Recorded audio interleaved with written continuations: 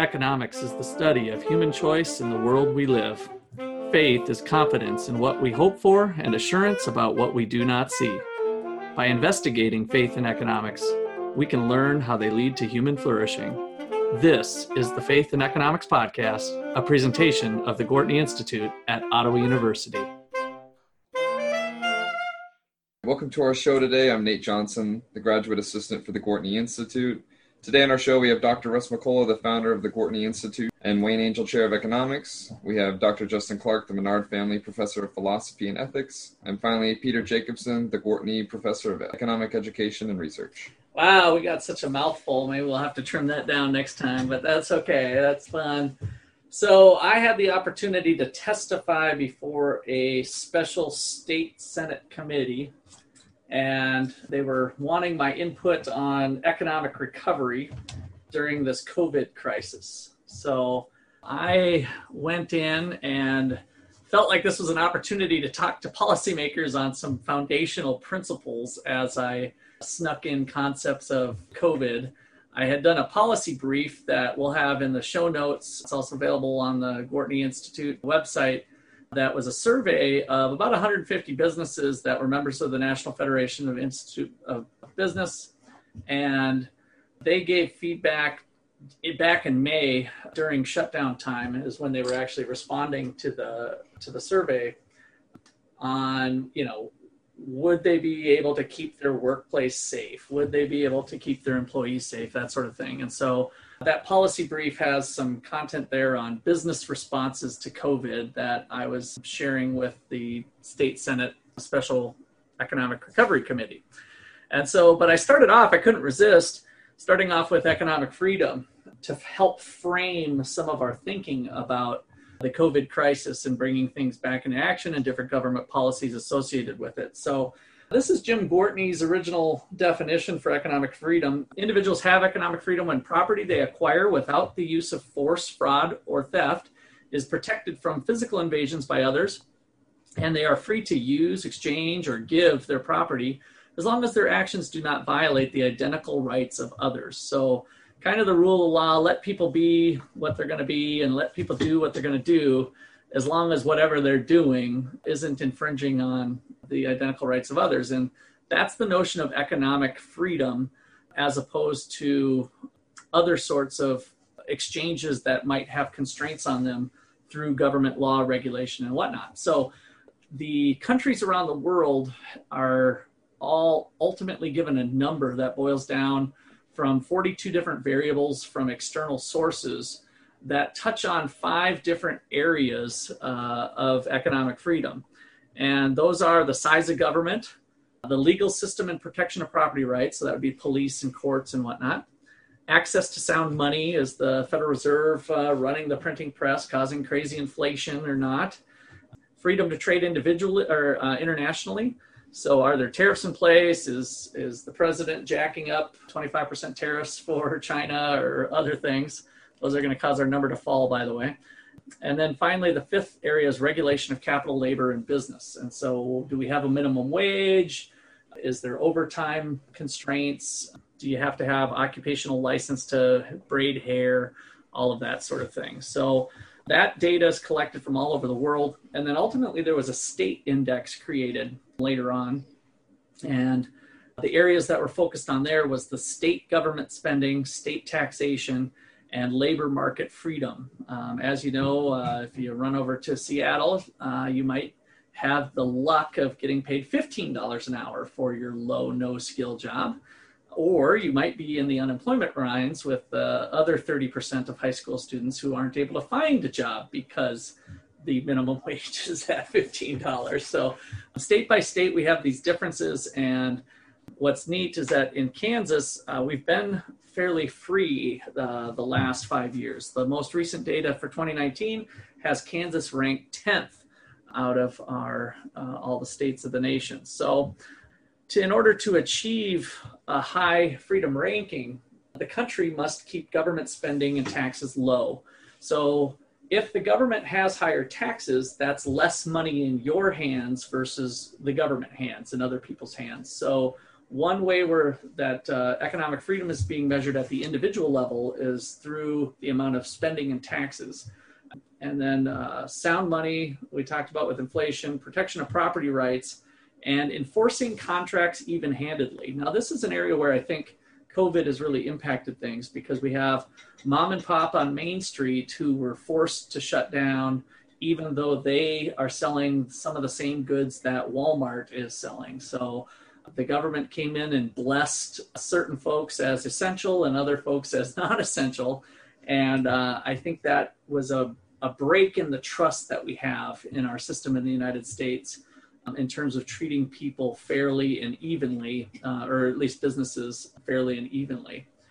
So then lastly, a country must refrain from imposing trade barriers and regulations, those types of regulations that undermine voluntary exchange. And so I think this is also where COVID policies undermined voluntary exchange by restrictions. Of course, stay in your house undermines voluntary exchange of individuals, and other aspects of policy that was changed. So I think that's where we saw our economic freedoms being infringed upon. Now, that's not to say that wasn't for good reason. Maybe if, I'm leaving out of this discussion at this point that, well, yeah, let's have freedom, and you go out and 2 million people die or something. So I'm leaving that aspect out of this, bear in mind. This is just the bare bones of what does it mean to have higher economic freedom versus lower. So, all right. So on the policy side, for some of the results from the survey, just a couple bullet points from the executive summary. 40% of the businesses don't expect to return to pre-crisis levels this year. So there's certainly not a rosy future expected, at least for returning to things this year. This was again back in May, and this is Kansas businesses. 60% of the businesses are concerned most about getting customers back. So they're just wondering if they're even going to have customers. 76% of the businesses were fearful or uncertain that there will be permanent closures of businesses in their industry. So a lot of this looked pretty bleak as we're having a shutdown. Of course, ultimately, we later learned that we fall some 20 to 30% unemployment, depending on where you're at in the country.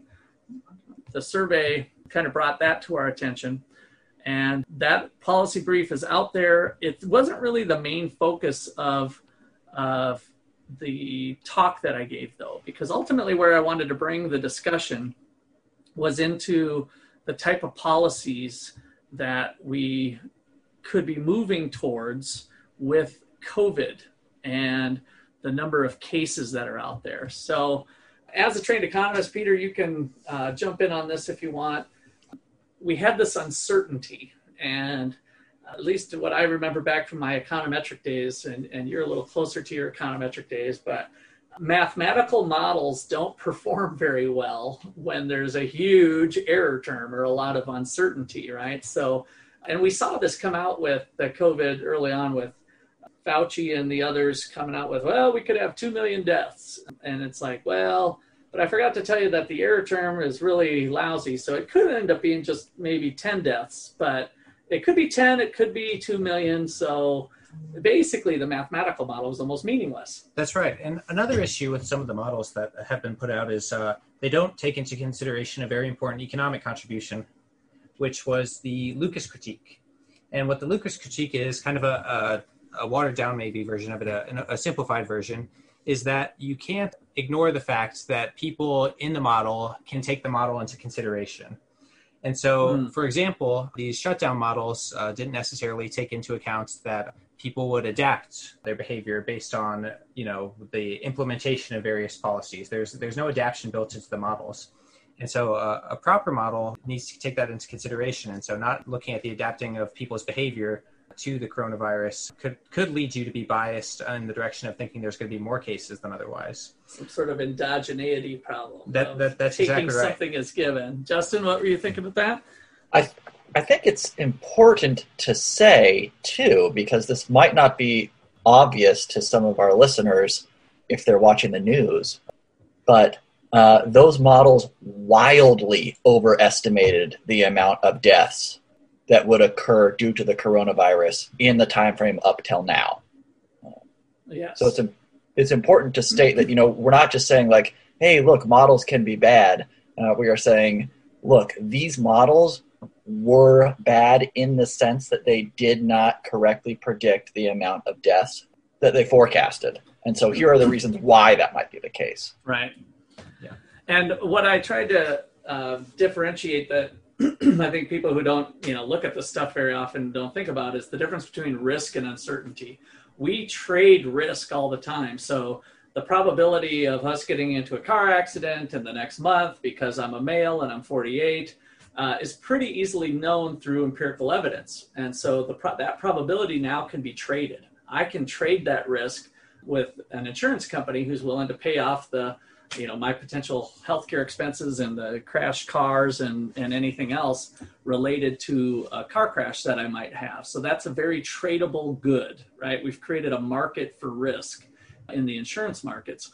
Whereas when we have uncertainty, true uncertainty, we really have no clue what that probability is. And therefore, those mathematical models are meaningless. Now, that actually makes me okay with shutting down in the face of true uncertainty. I just wish the experts would have came out and said that, because if you are truly uncertain, then maybe it is better to shut down until more information is gathered, if it's at least plausible that this disease is contagious, that we don't really know if people die quickly or die out, or they can be fixed or treated. All the mess that we faced back in March and April was true uncertainty. And then maybe we should hedge our bet and actually shut things down.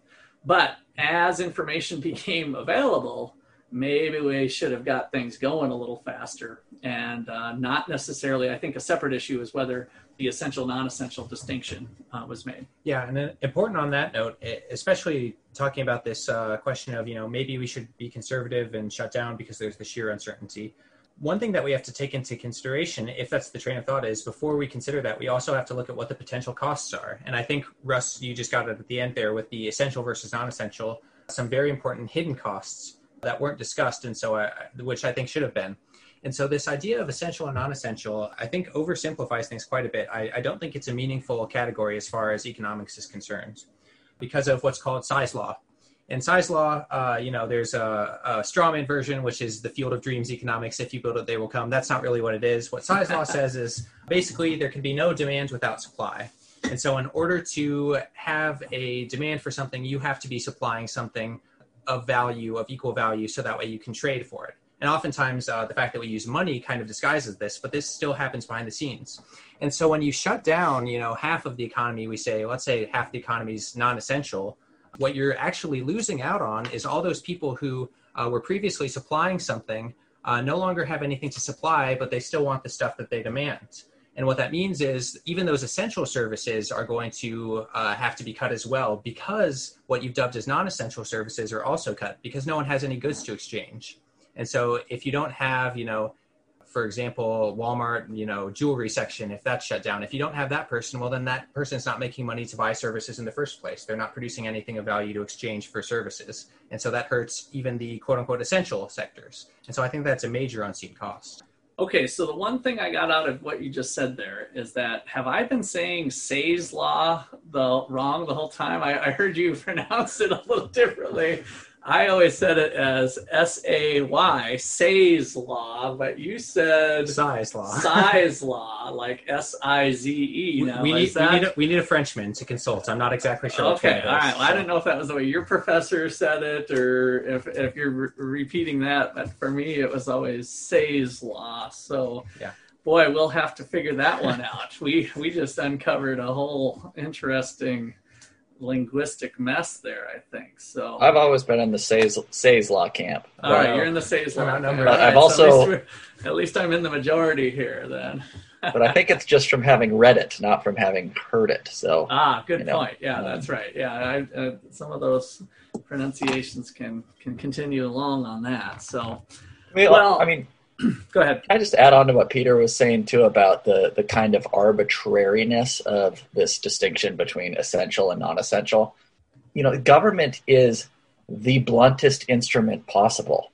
And so we shouldn't expect the government to be able to make all the fine distinctions that, we would want to be done if we want to, really make sure that only whatever essential businesses are shut down. We should recognize that the tool we are using ought to inform our choice to use it. And I think that would make us be less likely to lock down once we realize, it's the government that's going to be doing these things. And they're obviously going to, have to make these broad classifications, which are going to scoop up a lot of the wrong people in wrong categories. Right. Especially as you get to, higher and higher levels of government. You talk about national government making rules, even state governments making rules. An important point made by F.A. Hayek is the idea of, you've got tacit local knowledge, which is that there are people who know things about their lives that you couldn't even quantify if you wanted to, let alone if you had the technical abilities to do so, which we don't have the technical abilities to do so. But even that knowledge, even if we did, like riding a bike, that's not something that you could know. There are things about people's lives you can't know. And so the idea, like you were saying, Justin, that like this blunt instrument of the federal government or the state government can, get into the minutia of your life and determine those things which are essential for you. That's something that I think obviously there's big errors in it. A big mistake is being made when we think that tool can do that job. Yeah. All right. So it looks like we're getting close to our break. As the cliffhanger here, I got to tell you, I felt like I actually made a dent with some policymakers at this session from the feedback that I got afterwards. And it came down to having them think about using a different type of variable for policymaking, and that was healthcare capacity. And we'll pick it up from there after we return. If you enjoy our podcast and want to support our work, please consider a one-time recurring donation. Please visit 123povertysucks.org. Don't forget to check out our show notes for this episode at podcast.123povertysucks.org. The Gortney Institute at Auburn University is the best place in the Midwest for students interested in freedom and justice and its impact on human flourishing, faith, and economics in action. If you or someone you know is looking for a college like that, contact Peter or Russ today. All right. So the material that I presented to the Senate showed healthcare capacity. And I pulled up the Kansas Department of Health's exact data, and the state epidemiologist happened to present just before me. And when she was presenting to the committee, she is kind of similar. I'm not trying to pick fights or anything, but very similar to what we see in the media. Talked about the whole process of going from here's the data in March, here's the data in April, using cumulative totals as a descriptor. So it's like, we had 9,000, 5,000 cases here in April, and I'm kind of going off the top of my head, 9,000 cases. And then of course we got 14,000 cases, and it just kind of built this doom and gloom look, which to me was not spot on with the way it even should be thought of in terms of taking corrective action. And so also on their website, on the Kansas website, and I think this is available nationally, was the number of ICU beds available. In the state of Kansas, there was 47% availability of ICU beds. And there was 84% availability of ventilators. And so what I posed to the group of policymakers was to head towards objective benchmarks for healthcare capacity. There might be other variables that healthcare professionals and other experts might be able to come up with, but let's take it out of the governor's office on some sort of discretion of, I think 14,000 cases, that's getting pretty bad. I think we better shut down. That really doesn't have much meat on the bones. And so if we instead think that everybody's going to get sick at some point, and that may or may not be true, but a large fraction of people are going to get sick. The point is, can we take care of those who get sick in an appropriate way where our healthcare professionals are not working overtime, they're putting in their normal shift, there's excess beds available to treat people. So even as the cases have gone up, the data that was interesting was mortality rates have continued to go down, so less people are dying, and hospitalization rates are on the downward trend slightly. So if we keep our eye on something objective like that, it totally changes the nature of the game. If you're a business or if you're an individual, instead of wondering if the governor is going to feel like there's too much cases, or you can just pull up the number of beds available. It's like, and the policy then would be, if ICU beds gets to being only 3% available or 5% available or 10% available, I don't know what that X percent is. That would be something for healthcare professionals and other people to look at.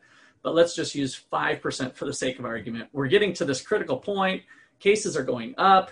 We only have 5% available. We are shutting down. Like, that's the shutdown point, right? And so now we have something very objective for businesses and individuals alike to use and to watch and monitor.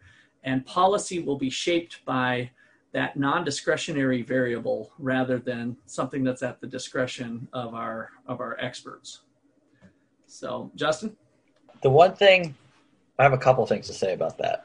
I mean, cumulative cases is objective too, in that it's a testable number. But what I take you to be focusing on is that, like, look, there's a bunch of different things numbers we could look at. Let's look at the number that is actually, more important here. Cumulative number of cases is obviously going to go up, and it's obviously going to go up the more testing we do too. Yeah. And we know that a lot of those people who are testing positive are, actually asymptomatic. But I really like focusing on, the mortality rate, and that graph that you included shows that the mortality rate is going down. And I'm a huge fan of this idea of focusing on hospital capacity and healthcare capacity. Mm-hmm. And it makes me think, gosh, why didn't our leaders focus on hospital capacity, months ago? And right. I say that facetiously because they did, right? That's how they sold this lockdown. Yeah. They said, we need to flatten the curve. Yeah. Then, if you're saying we should focus on hospital capacity, you're being consistent with what these people told us we needed to focus on 3 months ago. So, it's amazing to me that the narrative has changed, and that we are no longer talking about hospital capacity, because that was the thing that we were worried about in the beginning, and rightfully so. And as you point out, this would be an objective measure that, would make sense to the public. Yeah. And would take it out of the hands of, people who are just afraid because of a number that doesn't really indicate risk, like aggregate number of cases. Yeah, good point. Yeah, because the number of cases is objective. And I think the healthcare capacity issue does a little bit more of like a cost benefit element to it. Yeah, I think so too. It's a little unclear, especially with cases not having all the best data to find out, the asymptomatic cases that Justin mentioned, or even what direction are we biased towards? How many cases are we overcounting or undercounting because we have false positives? We don't really have any of that information. And so it's hard to see the associated costs with just a case. Like how much does a case of coronavirus cost? It's not very obvious. But what maybe is more obvious is the cost of overbooking a hospital or something like that. And that's why, economics is focusing on the marginal cost and the marginal benefit. It's much clearer to make the case about hospital capacity with costs and benefits than it is the number of cases. That just isn't obvious at all. Yeah, so the next thing I kind of got into with the committee was something Peter was already bringing up with the knowledge problem. So there's a quote here from one of the respondents in the survey. I'm a sole proprietor. I have no employees to instruct or educate, no need for any other measures for safety other than the excessive cleaning and sanitizing I'm already doing. Hot spots and people who are at high risk need to be monitored and regulated somewhat. Everyone else needs to get back to life. Again, common sense. So to me, that spoke to the knowledge problem that Peter was bringing up, that no central planner could understand the trade-offs and opportunities that each individual. And so this idea of allowing individuals to make their own decisions is an important one. Now, the fear with that, though, is when we have asymmetric information. So in an efficient market, the buyer and the seller come into negotiations knowing all the relevant factors of that. And so as it relates to COVID, it would be the risks that we're taking on. And so I think one of the things I recommended to the policymakers was the government providing laws that might require information sharing. So food labels is kind of the classic example of if we think there's a benefit to society of, how many calories are in this soda and how much sugar. And so we require a food label. There might be libertarians, as I'm looking at Justin smirk a little bit, like, I don't even think food labels should be out there. But I'm taking a little bit more of a pragmatic approach that it's fairly inexpensive for a business to put on the information on the food label and in its own standardized form. As we know, we buy stuff all the time. It's got packaging and wrappers. And so to add that information to the product helps create efficiency there. And so with COVID, if we have people knowledgeable about the risks that they're taking on of going into that mom and pop place on Main Street, why? Because maybe the government has forced mom and pop to put up either a website or something on their site or a physical sign or something that shows the city's COVID rate or something, the infection rate that's going on in your town or something like that. And so every business that's operating, obviously we can get a lot more high tech with this, and possibly the city itself could have a website. And so just like we go in for a Yelp review or whatever on how good the pizza is at Pizza Time or Pizza Village, the consumer now is buying a bundled good of COVID risk along with that pizza. And so they just have to make decisions themselves. They're free to choose what place they want to go to, as long as the information is relatively equal on each side, then let the consumer choose. I think you got at a good point there, Russ, when you were talking about how competitive markets sort of deal with, in the face of symmetric information, deal with this knowledge problem. I would take it even a step further, and I would say that the way that we know the knowledge problem is solved, or at least the way it's been demonstrated to be solved, is by having a private property that involves profit and loss. And so when you go to a grocery store, if they have postings that you think are helpful and beneficial and truthful and honest, then you're going to be more likely to shop there. Like you were just saying, you kind of bundle that coronavirus risk in there. And then if you go to one where, there's no masks allowed or maybe even, no masks required, it could be either one. There's no postings, people are coughing all over everything. If you're a cautious person or a person at high risk, you're probably not going to go back. And so what that demonstrates is that on private property, at least, people internalize externalities. That is, they make decisions given the knowledge they have. This is how it solves the knowledge problem about whether or not they want to go back. And so the externality, people often talk about coronavirus as an externality. Well, on private property, it really isn't one, because you can choose to go to Walmart, you can choose to go to someone's house, and you take into account those costs when you do that. Really, the only problem where you run into any issue is public property. Well, and I have to put a little plug in for Menards here. I said this to the state Senate yesterday, too, because one of the senators in the question and answer brought up Menards requiring masks. And so I went up to Menards, and Menards is a big donor and sponsor of the Gortney Institute, helps fund Professor Clark's position, among other things, with the student activities. And I couldn't help but just say, God bless America, when I went into Menards without a mask to pick up some materials that I had purchased online, and a large security guard said, sorry, you have to have a mask to come in here. We've got them for sale at the desk for $1, or if you've got something out in your car. And I kind of the first thing was, oh, okay, well, maybe I don't agree with it or whatever, but if I wanted to, I could go across the street to Home Depot where they maybe weren't requiring masks. And that's the free market in action, is why I say God bless America, that each business is free to choose their level of requirements that they might have for you to be a patron there. And so I went out to my car, found an old T-shirt, strapped that around my head because I couldn't find my mask. I'm not an anti-masker, listeners. I've been fine with the whole mask idea, but I just thought it was great how Menards chose to do that, and that was a free market response, not coming from the governor's office to save the day on saving society. So. Just buy a mask for $1, man. No way, kid. You have to pick on my budgeting here, don't you? I get it. All right. So, yeah, that's how I solved that particular problem. So then the next direction I took the talk was getting into property rights. And I think we need a little more caveat emptor. Anybody remember those Latin words? Buyer beware. Buyer beware. Yep, Justin got it. So buyer beware. That's almost a forgotten concept in the United States because we pretty much have the government to lean on and take care of us. And so if something happens to me, then I can be well taken care of. The government continues to watch out for me like a good mom or dad would do for their kid.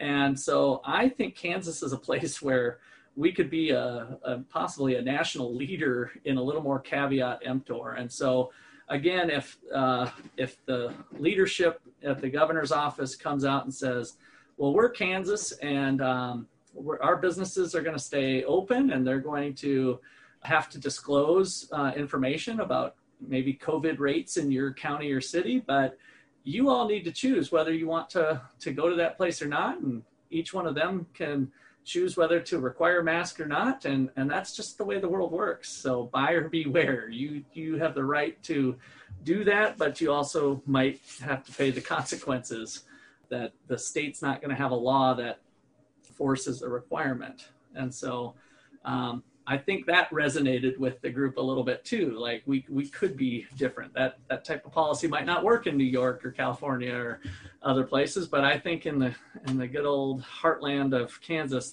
that's a good possibility.